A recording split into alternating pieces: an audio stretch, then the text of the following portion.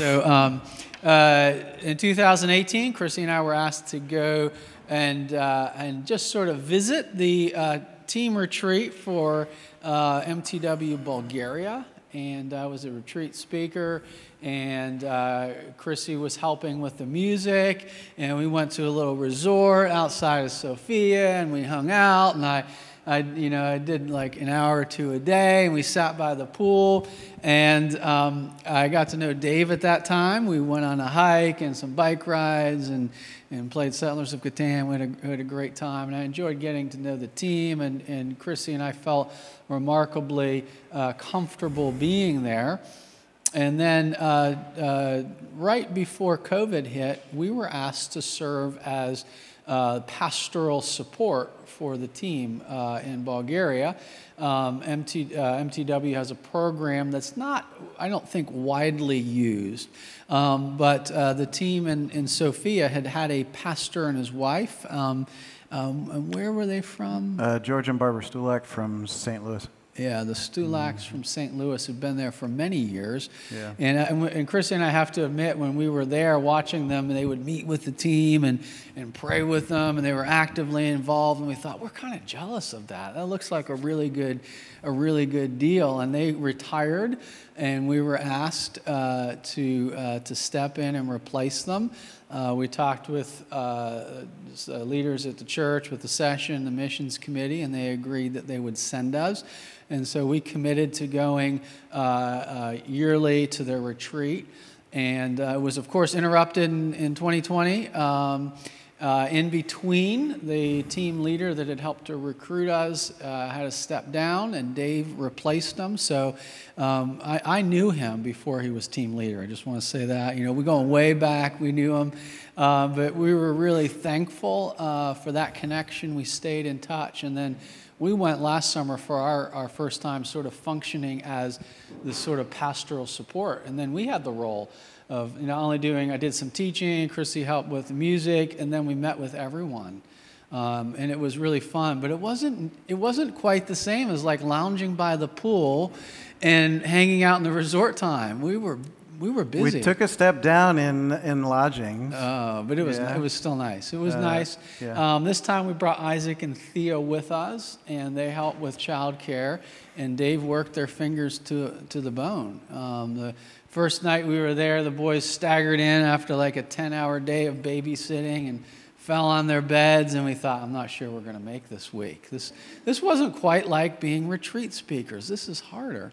But as the week went on, I think we just came to be really thankful. I think under Dave's leadership, the team has developed a team of about 12 to 15 people. Mm-hmm. 4 married couples and 4 or 5 singles. Mm-hmm. Working in various capacities. Dave will tell you about it. But they had a warm fellowship before, but I think under Dave's leadership, there's an openness, an honesty, a gospel grace that's permeating their fellowship, and we were really welcomed into it. So it's an incredible privilege for us to pop into these people's lives, to meet with them, to talk about really significant things. We are thankful for it. And in particular, I think one of the great blessings has been getting to know Dave better, and he's become a close friend, not only for Chrissy and I, but for our kids as well. So thank you, Dave, for your ministry to us, and we thank you for joining us. And thank you for taking the time tonight to tell us more about Bulgaria. So my understanding is you're going to share for a little bit, and then we'll get to do Q&A to kind of direct that. Correct. So okay. How much time total are we going to do? Well, I think if we were to do total like 40 minutes, that would be ideal. Okay. Sound good? Yeah. Okay, it's all you. I can bore you for 40 minutes happily. Do you need this? Okay.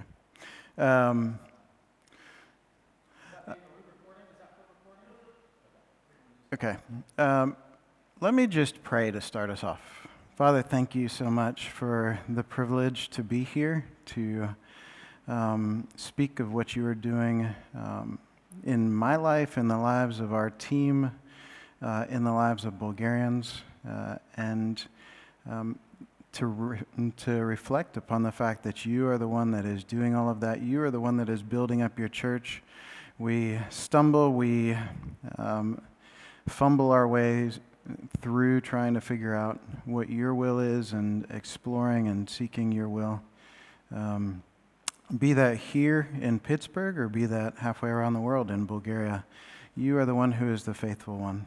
You are the one who has redeemed each of us, and you are the one who is using us to redeem others, to call others to yourself, and we thank you for that. In Christ's name, amen. So first and foremost, I feel a little self-conscious about this. I've never been mic'd like this. But no, first and foremost, I really want to say thank you. And the Kerbers know this, a few others know this, but Matt and I hatched this plan for me to come and visit you all because as he was sharing something, I don't remember exactly what he was sharing. He was talking something about your church and your church's missions outreach programs, and sounded like the missions team was thinking very strategically about missions. And I thought, okay, well, they sound like they're put together and they're thinking very deliberately and strategically about what they want to do. But they don't know us in Bulgaria, and yet they have loaned their pastor to us for an entire week. They have given resources for the Kerbers to come and be involved in ministry to us. And I thought, it would be a really great opportunity for me to just come and acquaint you all more with what is going on in Bulgaria, so that really, just like I used that picture this morning for a selfie, all of you participated who were there.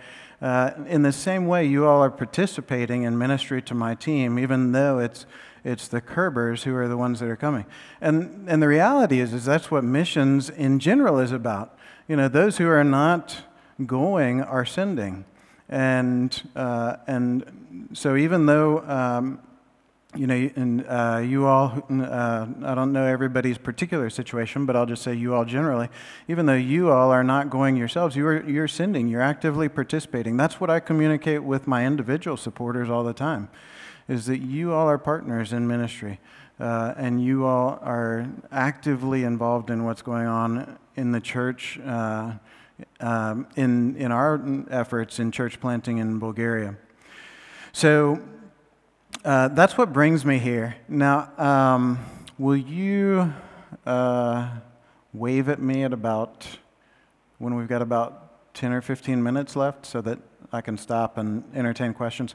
One of the things that I've figured out that I don't always do well these days is I'm so accustomed to living in Bulgaria that I tend to forget that people are interested in some things like demographics and those sorts of things. So I really do want to entertain questions. I love entertaining questions, so I want to give adequate time for that. But I will start off by telling you just a little bit about myself, then I'll tell you a little bit about my team in Bulgaria and what we're doing. Some of you actually, I found out today, some of you actually know through acquaintances at Grove City College the guy who shared the gospel with me in college. His name is Colin Messer. He's a PhD level professor out at Grove City College. He's been out there for a while, and he was a sophomore. I was a freshman at Emory University in 1988, before some of you were born, and I reached a crisis moment in my freshman year of college, and the Lord had placed him in my path, and used Colin to present me with the truths of Christ's sacrifice for me, just as Christ has sacrificed himself for each of us in this room, and my life was changed that year, and has continued to be changed as the Lord has worked over the years. And that journey, that period of life was when the Lord also manifested to me, so to speak, a sense of calling to the mission field. I hadn't grown up in the church. I didn't really know what the deal was with missions particularly, but I knew I already wanted to become a physician, And so very shortly after I became a Christian, I started asking the question, well, what do Christian doctors do to serve God? And all I had heard about was that there are these doctors that go overseas and serve Jesus overseas in missions. And that was a very, very elementary sense of call, but the Lord established that sense of call way back then and continued to develop that over time to the point where in the mid-2000s, I met a gentleman who was ministering in Berlin, again with MTW. And for me, one of the attractive things about what he was telling me was that Eastern Europe really is one of the, in a sense, unreached people groups of the 21st century. They have a Christian background, historically speaking, and Bulgarians specifically will tell you that they are Christian. But they say that because they're historically a Christian culture, Christian country and Christian culture. So for them, the question is, are you have a choice. You're either Christian or you're Muslim. You're either from a Christian country or you're from a Muslim country. That's how they see it. And so for them, we're not Muslims, so we must be Christians. And yet, so if you look at a census, if you look at the statistics, open up the statistics and look at it, at least the last I saw it was 85% will tell you they're Orthodox Christians, 10% will tell you they're Turkish Muslim, about 4% will tell you they're Catholic, and the 1% is other / evangelical / Mormon, all those things lumped together. The reality is that Bulgaria, how do you quantify this? I would say that in my life experience there, Bulgaria is about 98% agnostic and functionally atheistic in life. Now, we know that a lot of Americans are the same way, but it presents us with unique challenges because we have to define terms a lot of times, just as you have to here. But so that's the context in which I became acquainted with Eastern Europe and understood that really, like I said, Eastern Europe is as a group, one of the unreached people groups of the 21st century. And I've always felt drawn to where there are no Christians. I've always, for me, having grown up as a non-Christian, having grown up without a sense of a personal God that really cared about me, that to me has been a compelling factor, I think, in my desire to go where there are no Christians and to really to go where no man has gone before. So that's what led me down that path to Bulgaria. Now, I joined a team at the time that was, now I am a physician, family physician. I did residency and practiced for 5 years after residency in Greenwood, South Carolina. I was shepherded by great physicians in the residency program who were believers, and my home church is still there in Greenwood, South Carolina. And they're very faithful in their care and concern and support for me and my role in Bulgaria. But I joined a team that was really bent toward theological education. So they didn't know what to do with me. They were like, okay, great, you're here. More power to you. And that was back in 2006. There have been a couple of different team leaders since then. And while I'm not really practicing much medicine now, I will say that, and I think this is a point to take, just one point to take with you, is, actually I was in Springfield, Illinois on Monday and Tuesday night, and the gentleman I was staying with, we were talking with a young lady and her husband, the young lady being a resident in surgery. And he made a very compelling statement. He said, the greatest value that you bring to the kingdom of God is not your profession itself. And his point was the greatest value that, the greatest impact, he might have used the word impact, the greatest impact you will make for the kingdom of God won't necessarily be just by virtue of your profession, but the point that he was making is whether it's medicine, whether it's being an electrician, whether it's being an auto mechanic, whether it's being a politician. All those things are occupations. They're tools that the Lord has given us to minister to others in His name.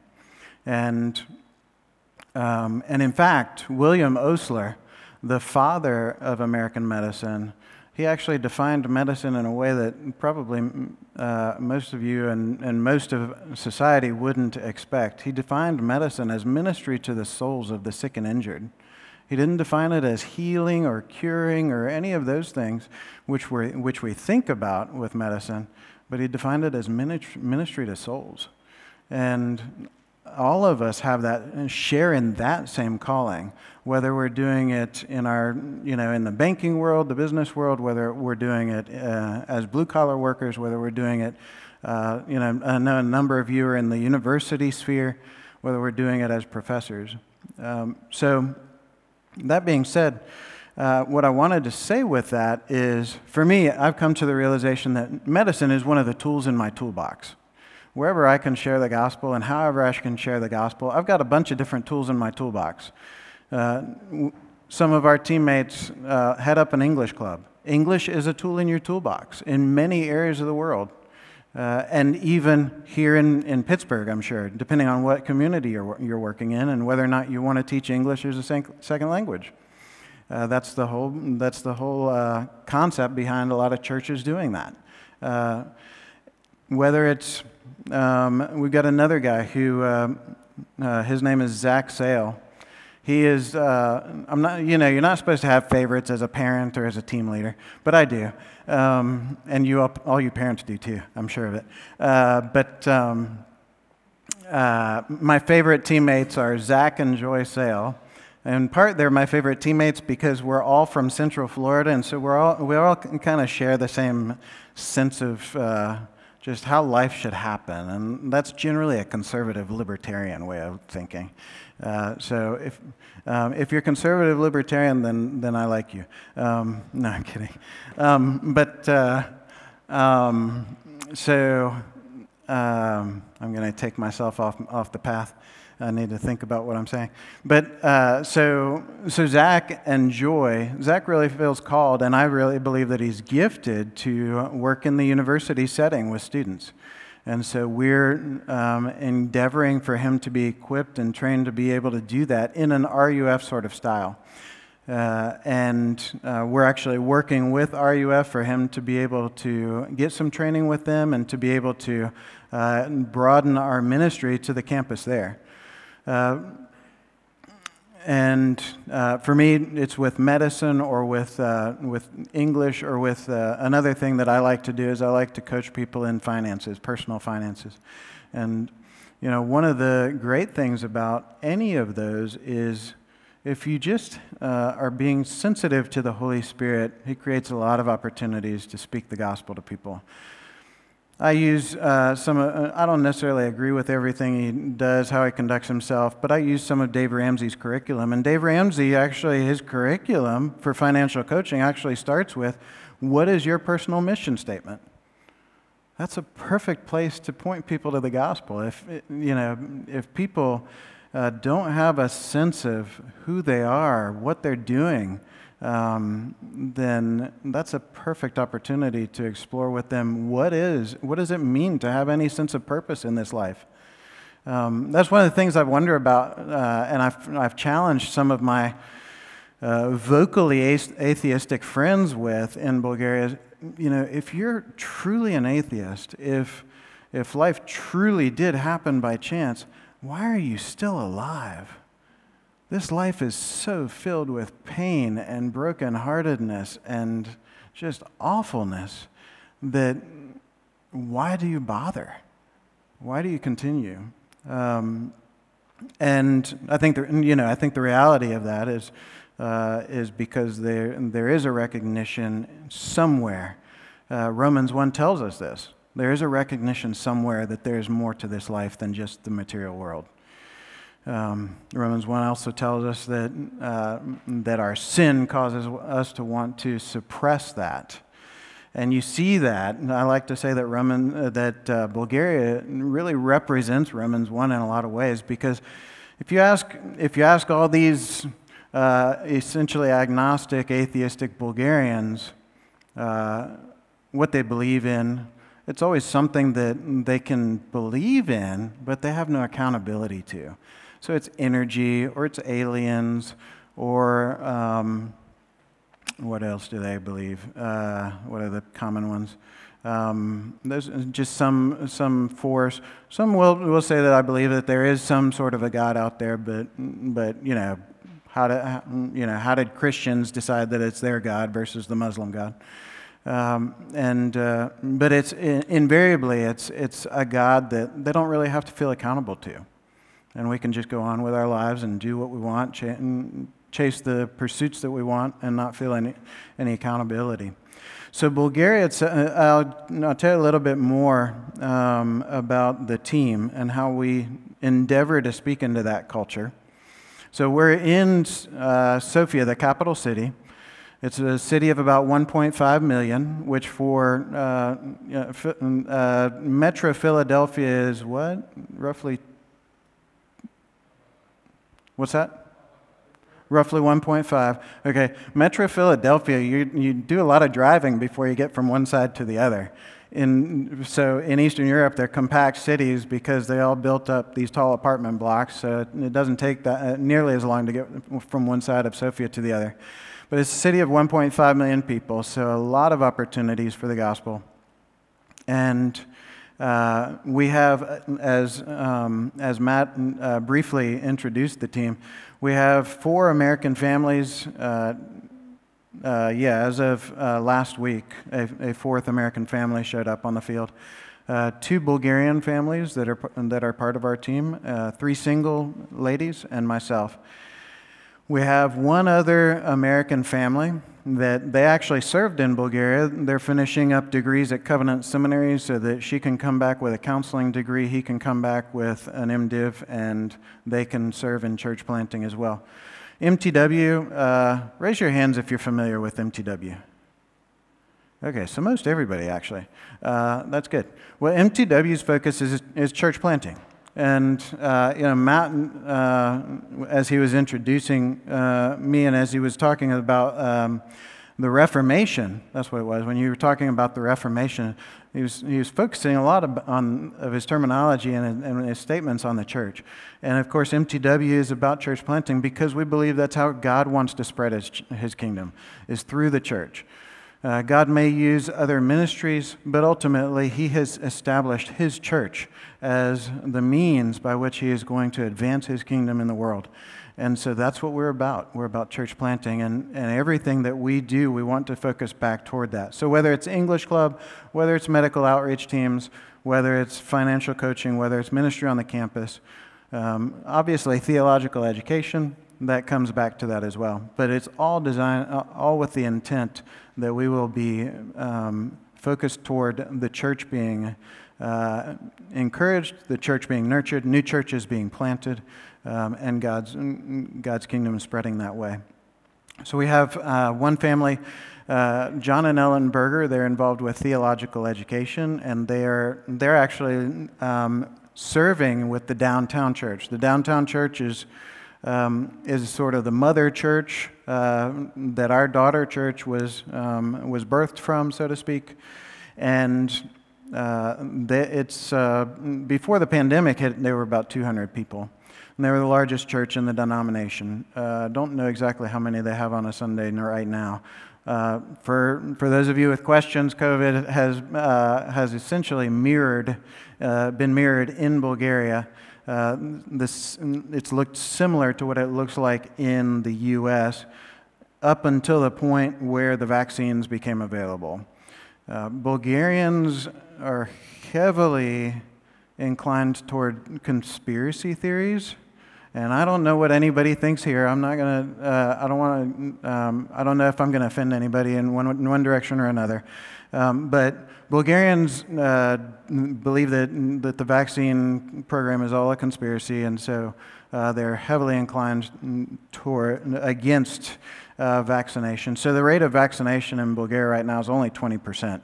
The government has actually they've actually made it mandatory for you to either be tested or to have a vaccine to even just go grocery shopping. So there are a lot of people getting vaccines now.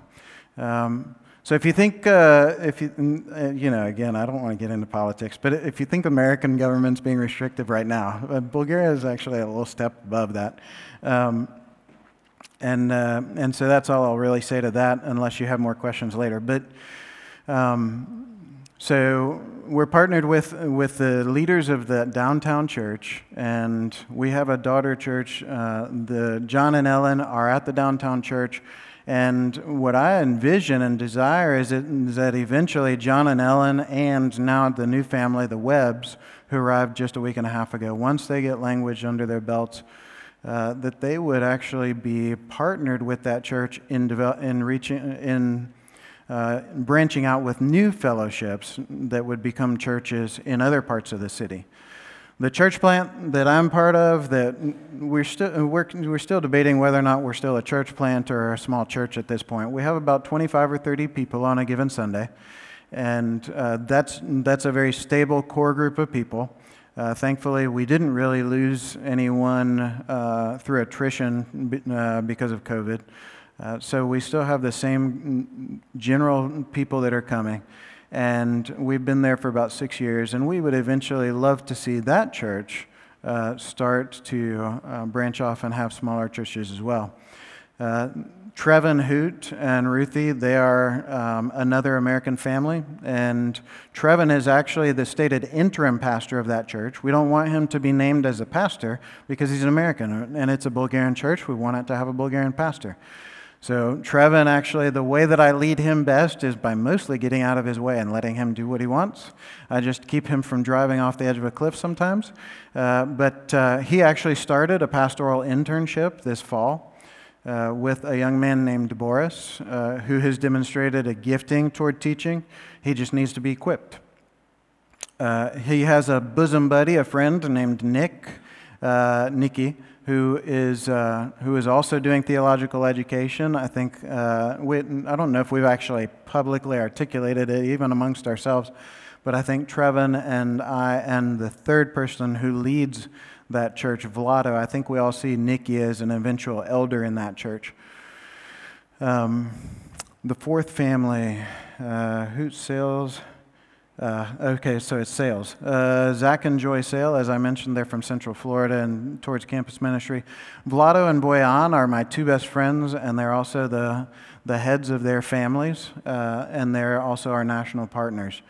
Vlado and I have known each other almost since I arrived in 2006. And he became a part of our team in 2007, married in 2010, and now has two small daughters. He is part of the leadership of that church in the Mladost neighborhood. Mladost means youth, and he is part of the leadership of that small church that I'm also a part of. And he is the elder in charge of worship, the leader in charge of worship, and he is engaged with regular evangelistic relationships of his own.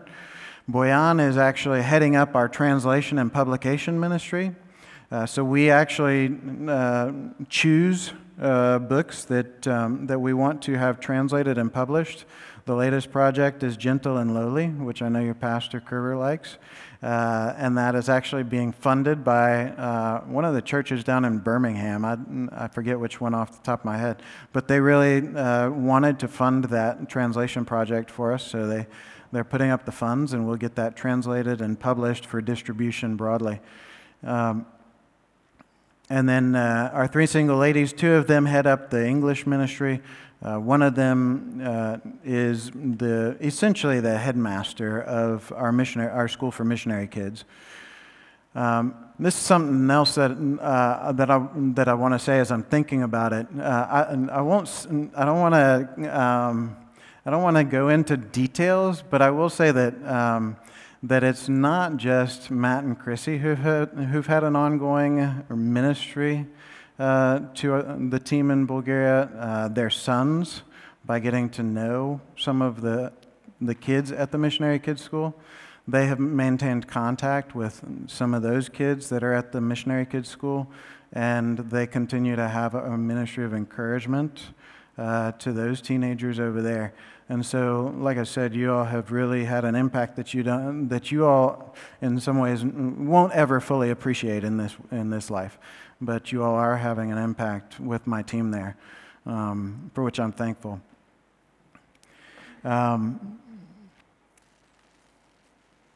Why don't I pause there and ask what questions do you all have? You can ask me anything. Ask me, what do they speak? I'm totally fine with whatever. And ask personal questions too if you want, whatever you want to ask. Go ahead, Jim.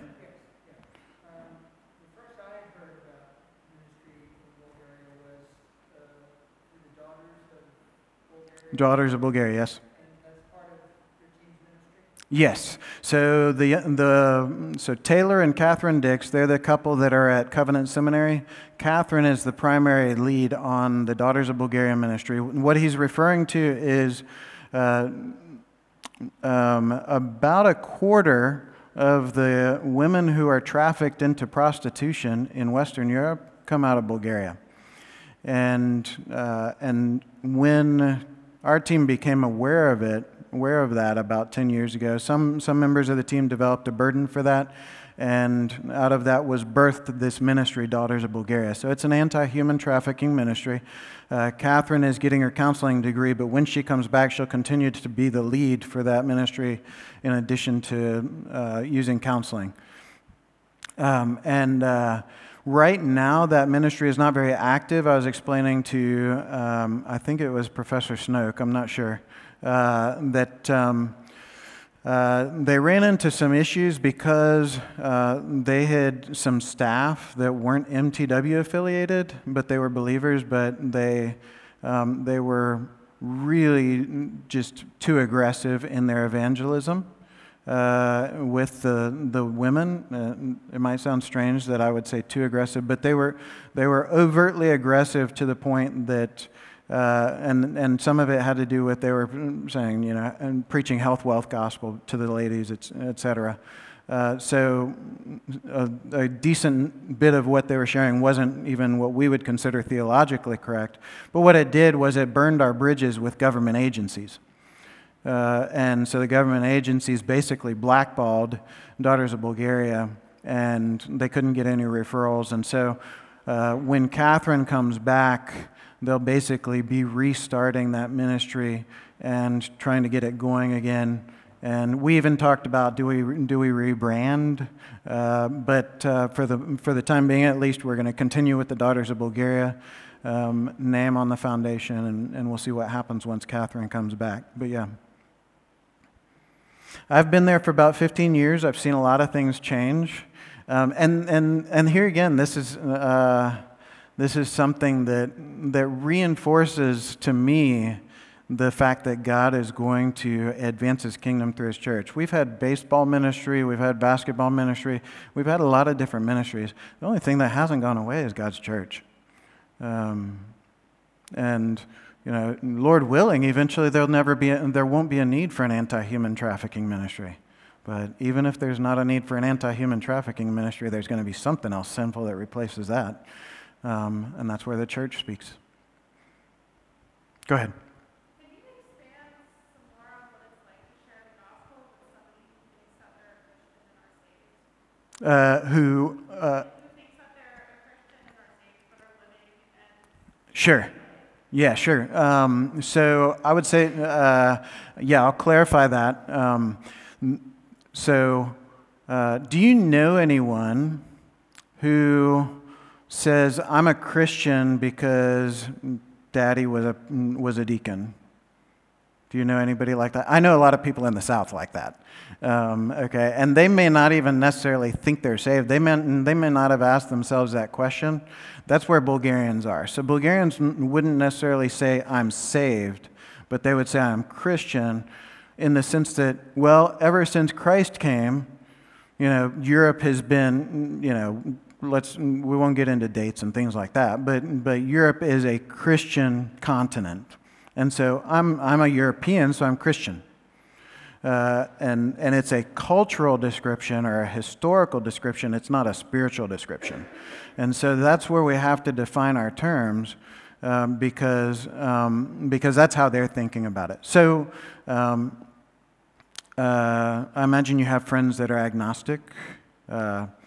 It's similar to how I would approach it, how you would approach it probably with your agnostic friends, that once we define our terms, because we do have to define our terms, then we can speak to, well, Christianity is actually not just about this, it's about a relationship.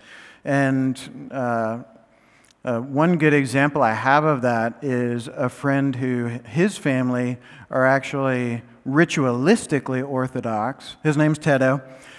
He's probably 15 years younger than me. I met him at the gym one day, and we got to talking. And Tedo is from a family that believes if you take your cross to the priest and get it blessed, then that's going to protect you. That's going to give you, be a greater assurance of having physical health, a better life, that sort of thing. So they're ritualistically Orthodox. He doesn't buy into that at all. And he likes to provoke me. I think he's exploring. He's still exploring, trying to figure out what is truth. He likes to send me things like these memes that say, "Religion is a codex for slavery." Okay, is that shocking? Who agrees with that? Okay, I actually said I agree with you. Religion is a codex for slavery, but Christianity is not a religion in the sense that he is defining religion, or in the sense that that meme is defining religion.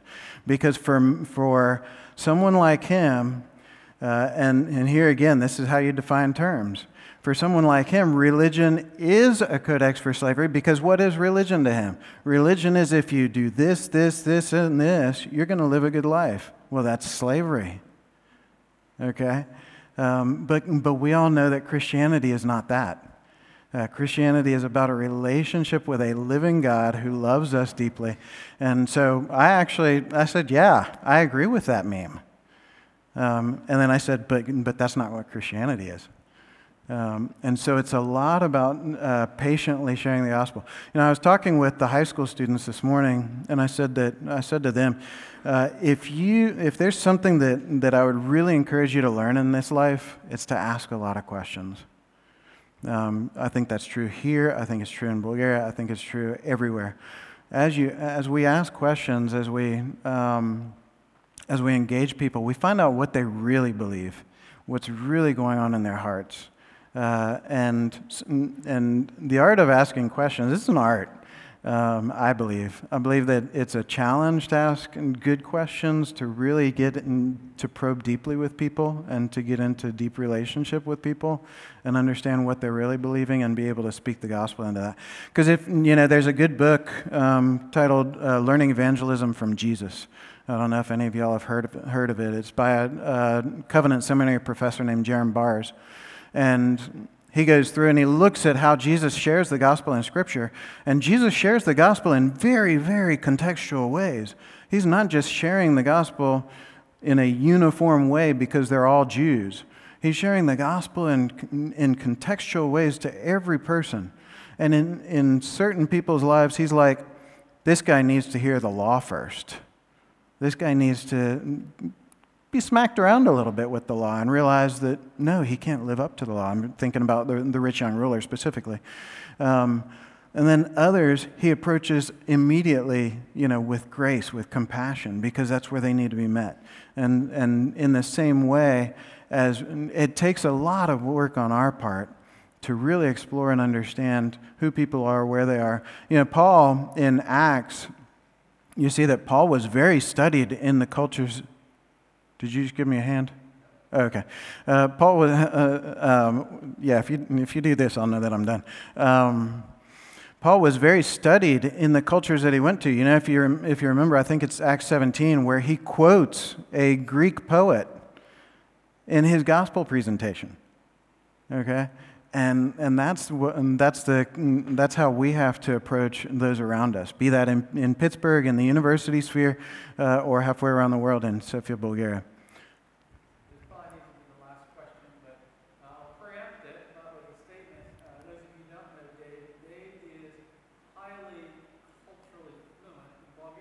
Yes. Bulgarian Mm-hmm. is good.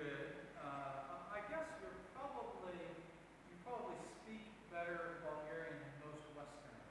Am I right? Yes, I usually get confused for a German or a Russian. Yeah. The reason for that is because I don't look Bulgarian, and so they're kind of like, okay, this isn't computing. Yeah. I preempt by saying that some of your closest friends in the world are Bulgarian. Yes. Bulgarian Christians. Mm-hmm. So I wanted to flip the question or think of something different. What are some things you've come to particularly appreciate about Bulgarian culture? Maybe you can close with something kind of cool about Bulgaria. You've appreciated as someone who's kind of moved maybe more inside of the culture than those Westerners. Yeah. What I tend to highlight the most, first of all, I'll say I want to talk a little bit about the identity thing, if I can, if you'll indulge me for a couple minutes. So I know identity is a big issue in the U.S. right now. Identity is a big issue in Bulgaria as well, but in an entirely different way. Bulgarians actually feel very inferior to pretty much everyone else.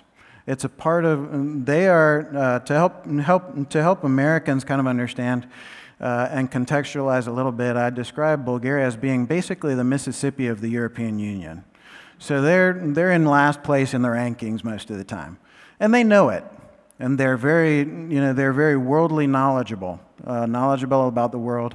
And they see Western Europe and the U.S. as heaven on earth, and think that the best thing that they can do for themselves and their families is to immigrate. And I've even had Christian Bulgarians say, "Why did you come to this God-forsaken country?" Christians. And I was astonished. The reason I want to highlight on that is because it pains me to know that even Vlado and Boyan, our teammates, struggle with that. They struggle with feeling inferior to Americans. They struggle with Vlado. I've told several people this already, but Vlado recognizes that he shouldn't feel this way. He knows that it's not appropriate, but he struggles with whenever a family from the team leaves the field, did they really leave for the reasons that they said, or were they just tired of Bulgaria and all the problems we cause for them? And that pains me because as you all are dealing with identity stuff going on here in the U.S., where's our identity? Our identity is solely in Christ. The reason I highlight that is because that is a challenge that we face in Bulgarian culture. But what I want to say to that is every culture has its good sides and its bad sides. We as Reformed people believe that who created culture? God did. Who's involved in culture? Sinful people. So it's got good stuff and it's got bad stuff. And that's true in Bulgaria as well. Coming back to answer your question really quickly, I love how devoted Bulgarians are in relationship. I was talking with Professor Snoke earlier. He had a graduate student who was Bulgarian a number of years ago, and he was talking about how this student was, he kept to himself, that sort of thing. Sounds like a very typical Bulgarian. Bulgarians they don't trust easily, but when they trust you, they're all in. And those are great opportunities for the gospel. They're also just really rewarding relationships. I love being in deep relationship with Bulgarians. It's a lot easier for Americans. We're taught that we have 1,000 different friends. Facebook tells us that every day. But Bulgarians will be able to count their friends on one hand, and those friends they really are devoted to. When I'm in trouble, I don't call anybody on my team other than my Bulgarian friends. When my car got broken into, I called 3 people, and none of them was Bulgarian. None of them was American. And so it's that's a real blessing.